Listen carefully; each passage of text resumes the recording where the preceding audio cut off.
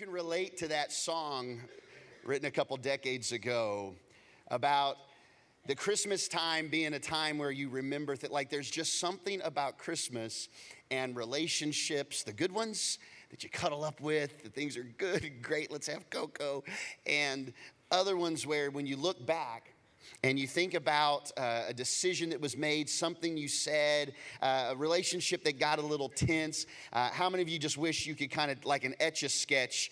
The beautiful thing about this is just in a moment, you can clean the slate. You can make it all clear. Now, some of you may want to just go back, and when it comes to relationship, you may just want to shake them. You don't matter whether it makes things clear or better. You just want to, give them the what for.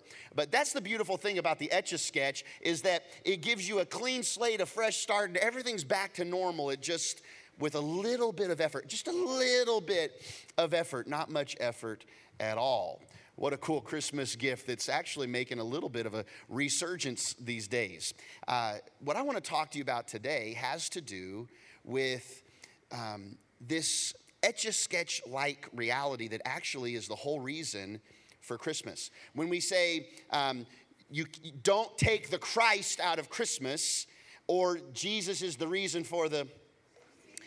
We obviously know that Jesus wants to be the central theme of Christmas, but really, the whole story of Christmas is wrapped up in a word that isn't the name Jesus, although Jesus brought this gift to us. The whole season of Christmas is wrapped around this word, and it's a word that is complex. It's a word that can bring tension. It's a word that it seems easy to understand, but it's a little harder to deliver. And it's this word, if you're taking notes, write it down: reconciliation.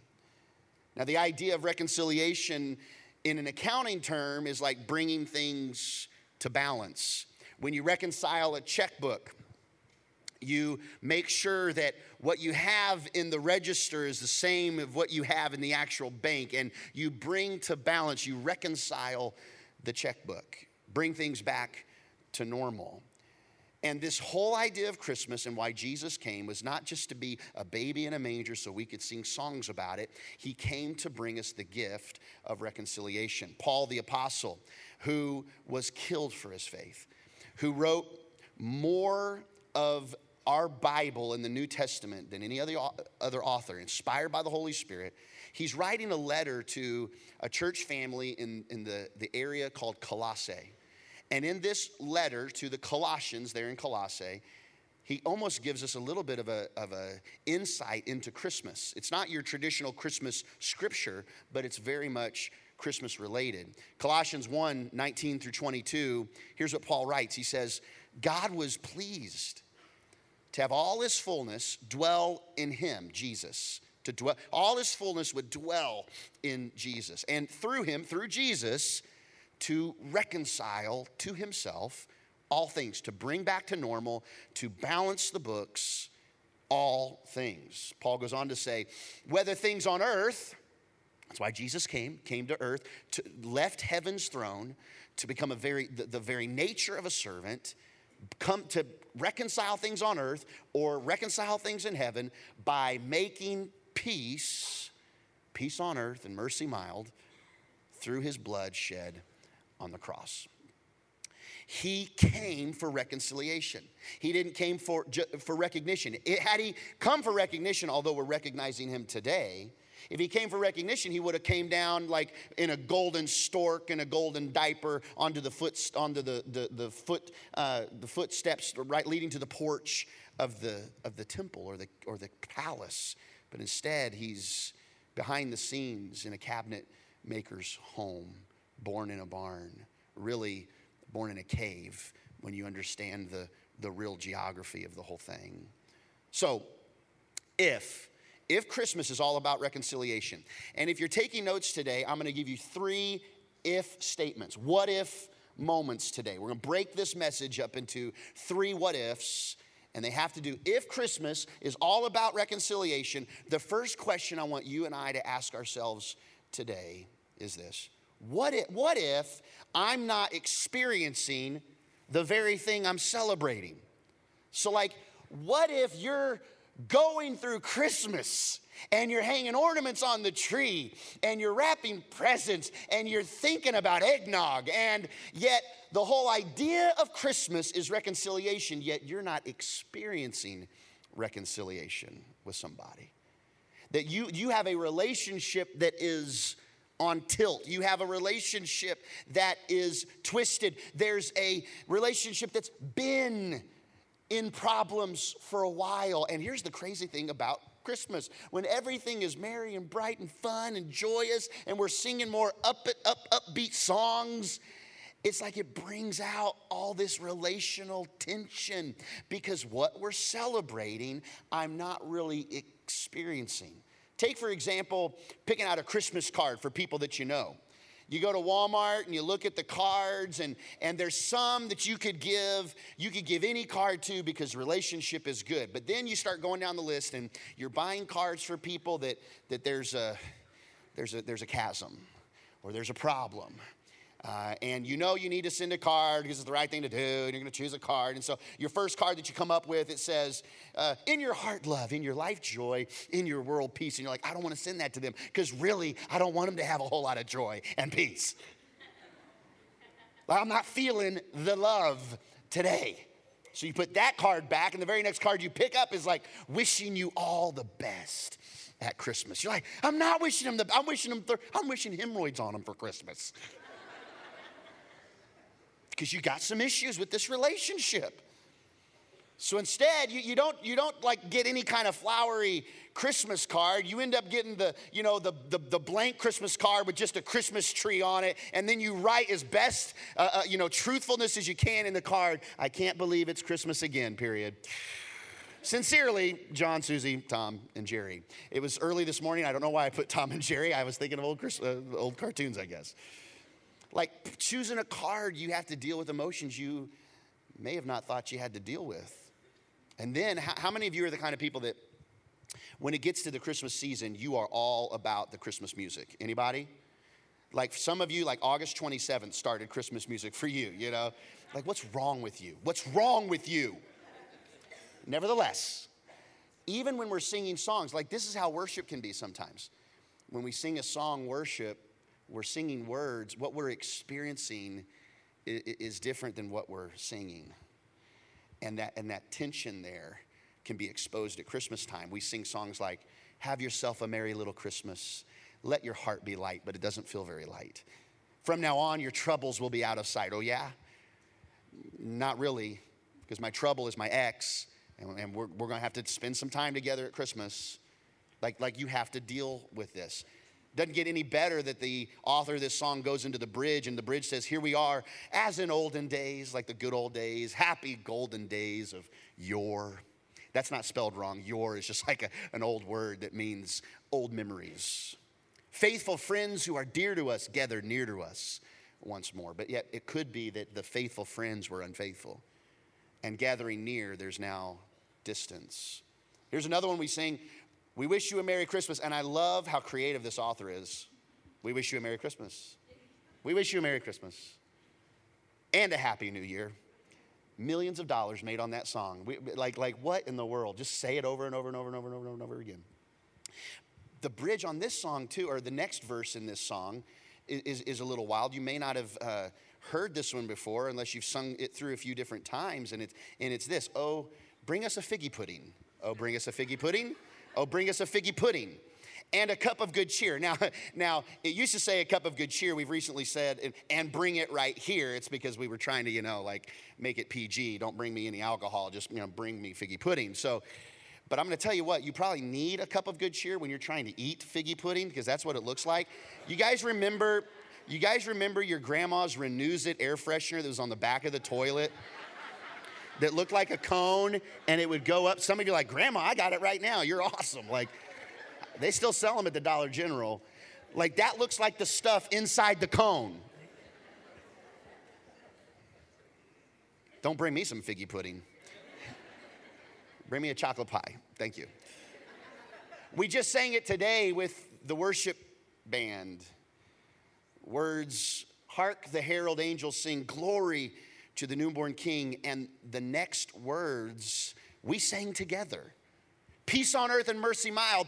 God and sinners, what? Reconcile. It's what it's all about. It's what it's all about. And we can sing songs like this and be okay with it. But what about the idea of you and others reconciled? See, because God did not come to reconcile just him and you. He came to reconcile him and you so you could reconcile with others. It's not enough just to know Jesus deeply. In fact, Jesus makes it clear when he's asked a question by the Pharisees, what's the most important thing? What's the greatest thing? What they say it like this, what's the most important commandment? And Jesus says, love the Lord your God with all your heart, mind, soul, and strength. Okay, that's reconciliation with God and man. Love him with all your heart, mind, soul, and strength. But he doesn't stop there. He says, and the second is like it. Like the second commandment is critically important. You really won't know the first commandment well enough. You won't even be able to accomplish the first commandment if you're not following the second commandment. And the second commandment's like it, and it's this. Love the Lord with all your heart, mind, and soul. No, it's love your neighbor as yourself. Second greatest commandment. So we hear that, and we say, that's good, Merry Christmas. But Jeremy, this is a good sermon. It's probably the best sermon I've ever heard in my life. Because Jeremy, you're just so good. But you're not saying that. I'm kidding. But this is when you begin the pushback. This is when we have a pushback between what we know is right for other people, and that's all well and good, but you don't quite understand the emotional, relational rift that I went through with that person. You don't know what's at stake that was broken or crushed. You don't quite get what I went through. And so we hear this and we agree with it, but we also give ourselves our own defense. It's like we step in front of the judge and we lay out our defense about why this really doesn't apply to me and that relationship. It applies to everybody else. They ought to get things right. But when it comes to me, like, you don't understand. And here are some of the things we put in our defense. Here's how we make a good defense towards not reconciling with people. We start with number one, it was all their fault. And then we pause for a second. We say, well, okay, it wasn't all their fault. It was almost all their fault, like 99-1. 99%, 1%. I apologize for the 1%, but I'm human. But 99% was all their fault.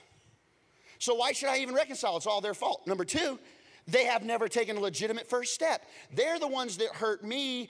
They should be the ones to try and make it right. I'm right here. I didn't move. I didn't not go anywhere. They got my email. They got my text. They got my phone number. They can make things right. They haven't taken a legitimate first step. They might not even know that their words cut so deep. And they haven't even taken a first step to realize that and admit it. That's my defense. That's why I'm not going to reconcile. Number three, the cost is too high. Like they could not possibly put the pieces back together. Damage has already been done. It's just time to let bygones be bygones and move on. What's done is done. It's broken, and it just costs. The emotions to have to try and go through that is just too high. I just can't even right now. I just can't. Number four, I already tried. I already tried to talk to them, and they don't even care. They won't even reciprocate. It's all me. It's none them, and I didn't even do it in the first place. So no, I know it's God and sinners reconciled, but me and them, me and Frank, not so much. So, second what if? If Christmas is all about reconciliation, and it is. If Christmas is all about reconciliation, God with us by sending his son, what if I'm withholding the very thing we're celebrating? So it's not even about what if I'm not experiencing it? What if I'm holding it back, what I should be celebrating? Because when you think of the defense, there's no excuse. There's no excuse to hold it back. In fact, when you look at God and sinners reconciled, you may want to write this down. God had every single one of those excuses not to reconcile with us. Like he had every excuse not to reconcile with you or with me. Now let's go back through those for a second. It was almost all their fault. Okay, well, let's look between God and us, okay? When God decided to send Jesus, the most valuable treasure in heaven, his one and only, to earth to pay the ultimate price for our sin, okay? It was almost all their fault. If you were to take that into the court of law and you had a jury and there were two parties involved, it was God versus humanity, and we were trying to figure out as a jury what percentage of fault God had and what percentage of fault humanity had. Like who's to really blame here by why we are where we are and why we need reconciliation? The percentage would come out a little bit like this: 0% God's fault, 100% our fault. That's kind of that's the statistics. See, God like gave us a garden at the beginning. It was lush. It was beautiful. It was like ribeyes grew on trees. It was amazing. You walk around naked, not even worry about getting thorns anywhere. You had, whoa, man, woman, and you had Adam, and things were good. And then we wanted to be on the throne instead of God. We kind of wanted to question whether God really should have the last say. And so because the fruit looked pleasing, because it was good for being as smart as God, we thought, we took it and we ate, and we are 100% at fault. At that point, God could have wiped us out. But even then, he begins the same story of us falling short of him providing a way out. Us falling short, him providing a way out. Even in Romans, we see it here. Paul says, all have sinned and fall short of the glory of God. Here's the deal. It's not like we've all fallen short, because we have all fallen short. The scripture says, when it's correctly translated, all have sinned and fall short. Like not only did we sin, but there's going to be stuff in the future where you fall short of the glory of God. So it was not just almost all our fault. It was all our fault. And yet God came through. That scripture we started with in Colossians, it goes on to say, see, once you were alienated from God. That's the garden. That's when sin separates us from God. And we're enemies in your minds because of your evil behavior. It wasn't the evil behavior of God that separated us. It was our evil behavior. Look, I can look back on my past and I can remember some evil behavior. I can look on my life and I see where even growing up in church and knowing what the scripture said, I still went against what scripture said. Like I'm without excuse. And that alienates me from God. But Paul goes on to say, but now he's what? Reconciled. Say it again. He has you by Christ's physical body, the physical body of death, to present you holy in his sight, without blemish and free from accusation. Now we love this because when we sin, he's faithful and just to forgive us our sin. And so when we fail, we say, God, forgive me. And you know what he does? He forgives you. And some of you, you don't walk in that freedom. You walk in guilt and shame and regret, and you keep reliving those sins when God is forgiven. And you don't need to, like, once you've asked God to forgive you, he's not saying, okay, but like, you better do this A, B, C, D. He gives you a clean slate. He wipes the Etch-a-Sketch clean. But sometimes we want to carry those things and walk in guilt. But we're so thankful for the free from accusation. But why is it so hard for us to readily embrace free from accusation with God, but then it's not so easy to free that person from accusation?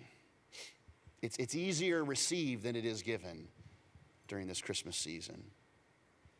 It's almost always our fault. God could have used that. Number two, God could have said, well, they've never taken a legitimate first step. Yet you see in the Word of God, at just the right time when we were still powerless, another translation says, while we were still sinners, Christ died for the ungodly. He didn't wait for you to take a next step or even a first step. He knew you weren't capable of taking enough steps to make things right. The Message paraphrase version says it like this: Christ arrives right on time to make this thing happen. He didn't and doesn't wait for us to get ready. He takes the first step, in other words. He presented himself for this sacrificial death when we were far too weak and rebellious to do anything to get ourselves ready. And maybe that's how you are seeing the other person that you need to reconcile with. They're just rebellious and they're weak. They don't listen to anything.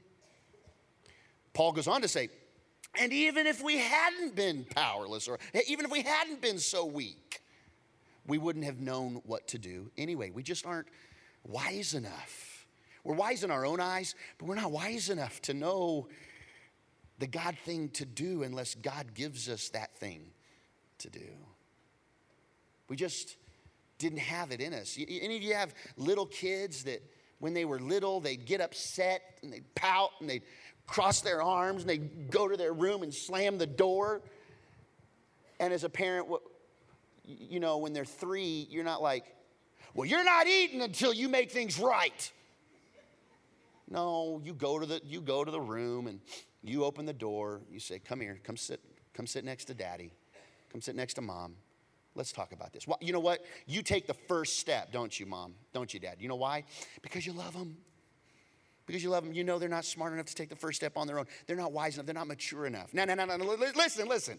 If they're 34 and they're living at home and they're leaving the living room and they're slamming the door, that's tougher. It's tougher to open the door, sit by daddy, let's talk. We get it when they're young. It's tougher when they're older and they've got their own responsibilities and we're all trying to be mature here, but still, age doesn't matter when it comes to what God did for us in taking the first step. You may want to write this down. I may never be more like Jesus than when I take the first step towards reconciliation with others. What a beautiful way to become more like Jesus himself. When you're willing to surrender the hurt, surrender the last word in edgewise, and offer the first step. In our defense, we say the cost is too high. They can't possibly put the pieces back together. And I want you to think about the cost that it was for God to send his son. Paul already said it to us. We've read it together, but let's look at it again.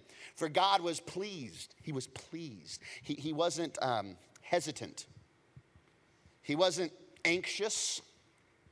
He was pleased to have all his fullness dwell in Jesus, and through Jesus, through him, to balance the books, reconcile to himself all things, whether things on earth or things in heaven, by making peace through a well-crafted email. No. A Christmas card at Christmas time? A gift? Just a little letter that says, nah, it's okay. Let bygones be bygones? Did he send us a vague, passively aggressive Facebook post? They don't even know what they did. But I'm going to be the bigger person. I forgive them for being an idiot.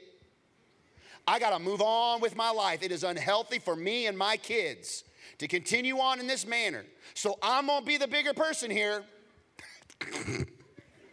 I'm going to be the bigger person than this chump.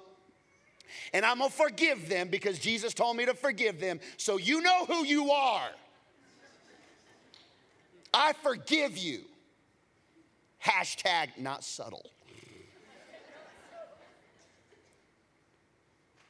No, it wasn't easy. It was a cost that there's no way you could pay it. It was his blood shed on the cross. Like God so loved us, he reconciled by giving his only son. When we can back up and in that same defense realize that Jesus had every reason not to make things right with us. But he did it anyway. What a Savior. What a God. I know, Jeremy, and this all sounds good. And I agree with everything you're saying today. I really do. But I've already tried. I've already tried. I tried to be the bigger person. I tried to take the first step. I even admitted fault, even when I really don't know if it was my fault, but I just took the blame anyway. I tried it already. And they don't care. They won't own their part. They won't reciprocate. And I just can't go back to the table. I just can't do it again. I'm tired of being vulnerable. I'm tired of offering the reconciliation. And I just want to remind us of Jesus one more time. God never withdraws his offer of reconciliation. God, while we were still sinners, there was no guarantee that we would respond to his offer. And yet it's still on the table. I mean, let's be honest. Some of us put God in the rearview mirror and ran. You ran. And maybe even today, God's still in the rearview. I just want you to know that even if you walked into this room mentally, emotionally, spiritually, arms crossed, shoulders shrugged, God's in the rearview. His offer's still on the table. He doesn't wait for you to earn anything because you just can't. You couldn't. It's the gift of Christmas. Balanced books that you could not balance on your own. The old song, he paid the debt I could not pay. I needed someone to wash my sins away. And that's what Jesus did. So, let's look at this. The Christmas offer, Christmas season, beyond just saying Emmanuel, God with us, beyond just saying, hark the herald angels sing, beyond just knowing Jesus is the reason for the season, we need to know that reconciliation is the reason for Jesus coming to earth. So the Christmas offer in a nutshell, and to get a little bit more Christmassy for you, the Christmas offer in a chestnut shell is basically wrapped up like this. It's those four things, but here's the deal. God came when we did not deserve it. You don't deserve it. You could never earn it. He took the first step when we could not or would not. It cost him more than we could ever repay. And he still offers it when we refuse to receive it. And you've refused and refused, but I want to tell you, the offer stands. Reconciliation for all. So, the third what if. If reconciliation, if Christmas is all about reconciliation, what if we could demonstrate what we celebrate? See, we haven't been experiencing reconciliation. Maybe we've been withholding reconciliation, but what if we could demonstrate reconciliation this Christmas? Here's what that would look like. If you really want to demonstrate some reconciliation in a relationship today, number one, between you and God, there's nothing you could ever do other than surrender to him. That's all he asks, surrender to him. Confess that he is Lord of your life and Savior.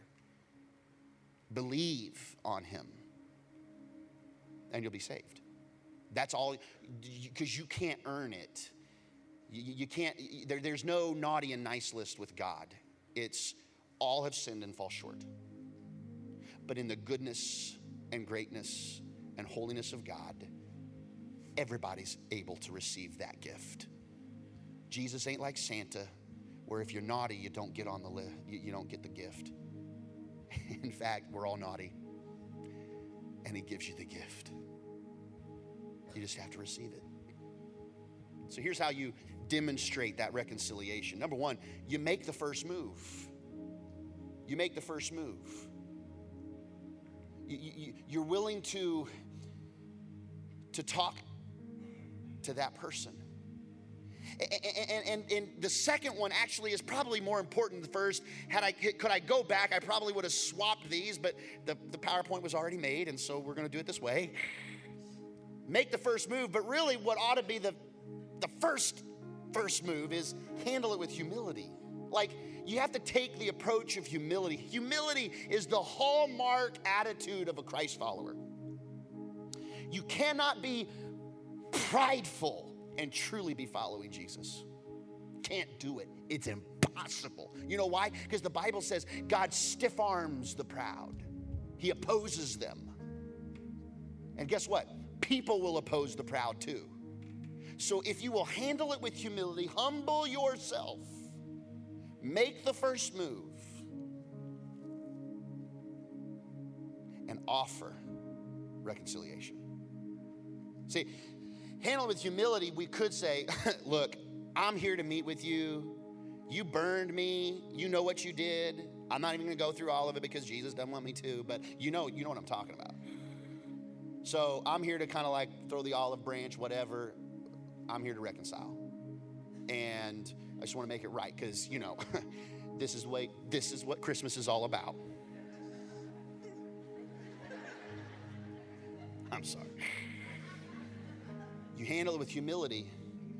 And here's what you got to remember through all this. You got to remember this. You own the offer, not the result. See,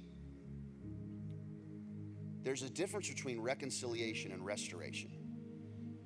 Not all relationships will be restored even if you offer reconciliation. God's best at restoration. He can do those things, but that has to be both people. Their response should not determine your willingness to offer. You own the offer, not the result. And you know, it doesn't have to be this formal thing. Will you meet me at Starbucks and I want to offer you the olive branch of reconciliation. It could be, hey, we haven't talked in a while. You want to go to Christmas services with me at Timber Creek? Bring your kids. You want to come together? Hey, I know we haven't talked in a while. Hey, you want to try and get together and talk? You know, maybe in your invite challenge that we gave everybody last week, and there's more in the lobby if you want to take this challenge with us. We said 3-2-1 Christmas invite challenge, that last week, week 3, we would just pray for 3 people. Week 2, we're inviting you to do an act of kindness for the 3 people on your list. Just make some brownies. If your brownies are terrible, that's not an act of kindness. Okay, go buy brownies, right? But give them some brownies, an invite card, whatever. Like week 2 is just about an act of kindness. Next week will be about just invite them. But maybe just using this kind of deal, you could do an act of kindness and begin the process of offering reconciliation. So I want to leave you with this question that's important for all of us to consider.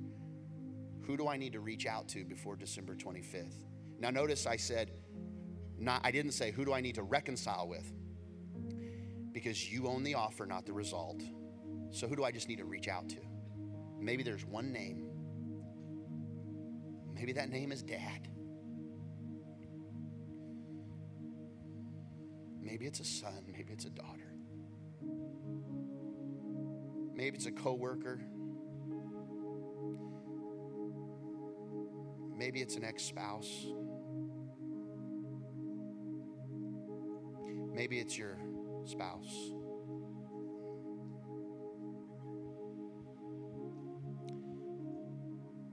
But be like Jesus. And when you don't have the power, He gives us the strength when we don't have the strength to do it. Would you pray with me this morning, all heads bowed and all eyes closed?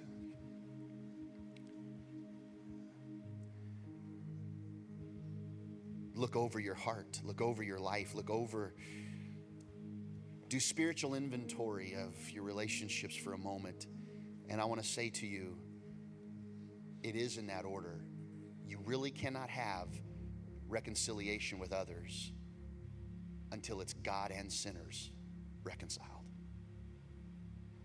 And if you're here and you need to make things right with Jesus, His offer stands. Great is His faithfulness. And if you say today, Jeremy, I need to make things right with God. I need to surrender to Him today. For the first time or the first time in a while, if that's you, I want to pray with you, but you need to be honest with yourself and God today. You say, Jeremy, would you lead me in a prayer of surrender to God today? I need to recommit or commit my life to God. If that's you, put a hand up in the air right now. Yeah. Thank you. Anybody else, quickly? Okay. In your own words, you would pray with me like this. Jesus, thank you for not giving up on me. Thank you for coming to earth, Jesus, and paying the price of reconciliation that I could not pay. Lord, I've drifted. I've not been where I want to be. I keep on making the same mistakes, and I don't do what I ought to do, and then I do what I ought not to do, and I just don't have the strength to fix it on my own. Would you wipe the slate clean today? Give me a fresh start. Bring things back to normal. Thank you, God, that you're not mad at me, not holding these things against me, but you've offered reconciliation when I have nothing else to offer except my surrender to you. And I receive it today in Jesus' name. Help me to take next steps towards you, Lord. Thank you. Eyes closed still, you're here, and you can think of a relationship between you and others that it may seem like only a miracle can fix it, but you are hoping for reconciliation. If that's you, I want to pray. If that's you, would you put a hand up? There's a relationship that there's some reconciliation that needs to take place. Yeah, many hands. Many hands. God, I feel the hearts of people today. The challenges and the roadblocks and the bridges that got burned, and the idea of walking back up to that burning bridge and trying to extinguish those flames and rebuild, feels really big. But you are really big. You're really able. And so, God, we are just going to take some next steps, and we're going to stand at that bridge, and we're going to invite you to do what only you can do. And we're going to try and be like you and offer the first step. Now, come on, let's receive that this morning. Father, thank you in advance. Thank you in advance for what you're going to do in relationships in this room. We thank you that your promise still stands. Great is your faithfulness. And that we can stand on your promises of reconciliation. And we receive those today in the mighty name of Jesus. Everybody said amen. Come on, put your hands together for those that made a decision to reconcile with God today. So proud of you. So thankful for you. In just a moment, we're going to receive our offering. And if you made a decision to commit or recommit your life, on the back of that card, there's a red strip, and it says, I'm committing my life to Christ. I'm recommitting my life. We'd like to help you take next steps. That's it. And so you just check mark that. We want to do whatever we can to serve you in that process. Drop that in the offering plate. We're going to give, but I want to remind us of a couple things before, just a housekeeping moment, and we'll end with worship. A few weeks ago, I gave you this statement from William Carey, modern day missionary. He says, we've got to attempt great things for God. We also got to expect great things from God. And as a church, we're just not satisfied with the status quo until Jesus comes back, until heaven is full. Growth is not optional. So we want to continue to be growing. And God has grown this location drastically. So, some of the largest growth we've ever had, especially in the last 2 decades. God has been faithful. And our next step of growth is in our location in Nacogdoches. And we're already secured the location there at North Street and the Northview Plaza next to the AMC and the bowling alley and the bar. We're going to fit right in. We're going to fit right in. And CC's Pizza. It's all good. It's all good. And a tanning salon. So like if you want to get tan, if you want to eat pizza, if you want to get Jesus, if you want to watch a movie, if you want to bowl, then you got a great place. If you want to go to the bar, let's go to Cafe Aroma. That's a great idea. But we haven't built this out. We've secured the location, but we're hoping to build this lobby and Cafe Aroma that we hope that after a few months will be open during the week. Kids space. I wish I could show you all the pictures of our kids space. Worship center that'll hold 350. I believe we're going to already be in 2 services once we launch, because not only do we want you to serve a service and attend a service, but we have so many people traveling from Nacogdoches already, and the best is yet to come. In order to do this, we're going to borrow some resources. In order to borrow resources, we have to vote on something like that. If you've gone through Starting Point, or you were a member before Starting Point, you're eligible to be a part of that. And last week I told you we were going to have an informational meeting, but as I met with my staff, because I did that like on the fly and I didn't even tell our team, and then my team said, have you seen the calendar of all these things that are going on? You've already bumped up against all these different meetings, and so here's what we're going to do. We're going to combine all of that into one meeting, and on Sunday night, December 16th at 5 p.m., I'm going to cast the vision one more time. I've been casting it for 2 years. If you don't get it, I don't know what to tell you. But I'm going to cast the vision. I'm going to answer every question that could be asked. I'm going to answer every question. And then we're going to, as a body, not just as a pastor, but as a body, we're going to say together whether or not, yes, let's go, or God has something different. I have a strong sense that that God has already led us on where to go. We just need to formalize that through a process. And so Sunday night, 5 p.m., we'll have a resolution to borrow some money. That resolution is available in the lobby. You can get it at the kiosk if you're interested in what that says before we meet on Sunday, or you can read about it on Sunday night next week at 5. But I'm excited about what God is doing next, aren't you? We want to attempt great things for God, but we also need to expect great things from God. And so I wanted to give that little housekeeping item. I will tell you, there's another thing I want you to attempt for God. If you've not been serving on a team, Christmas time is a perfect time to like dip your toe in the water. And we have something called One Serve. And One Serve is where you can go to timbercreekchurch.com, or you can go to the Timber Creek Church app, and you can just click on Christmas, and you can go Christmas One Serve, and you can sign up that if you're not on a dream team right now, we can get you on like no strings attached. Why don't you dip your toe in the water and serve at one of our 5 English services or 2 Spanish services? We also, this coming Wednesday night, have 2 Christmas services at the Diboll Correctional Center, and all 518 inmates are coming because we're bringing food for them. It's going to be awesome. And we're going to present the message of Jesus, and many of them are going to get saved. Many of them are going to recommit their lives to Christ. So there's an opportunity for you to serve somewhere. And now we come with an opportunity for you to worship one more time with us before we go into our Monday through Friday. Would you stand with me? Stay where you are, but stand where you are. We get to worship him through singing this song, but also through the giving of our tithes and offerings. Thank you for being faithful.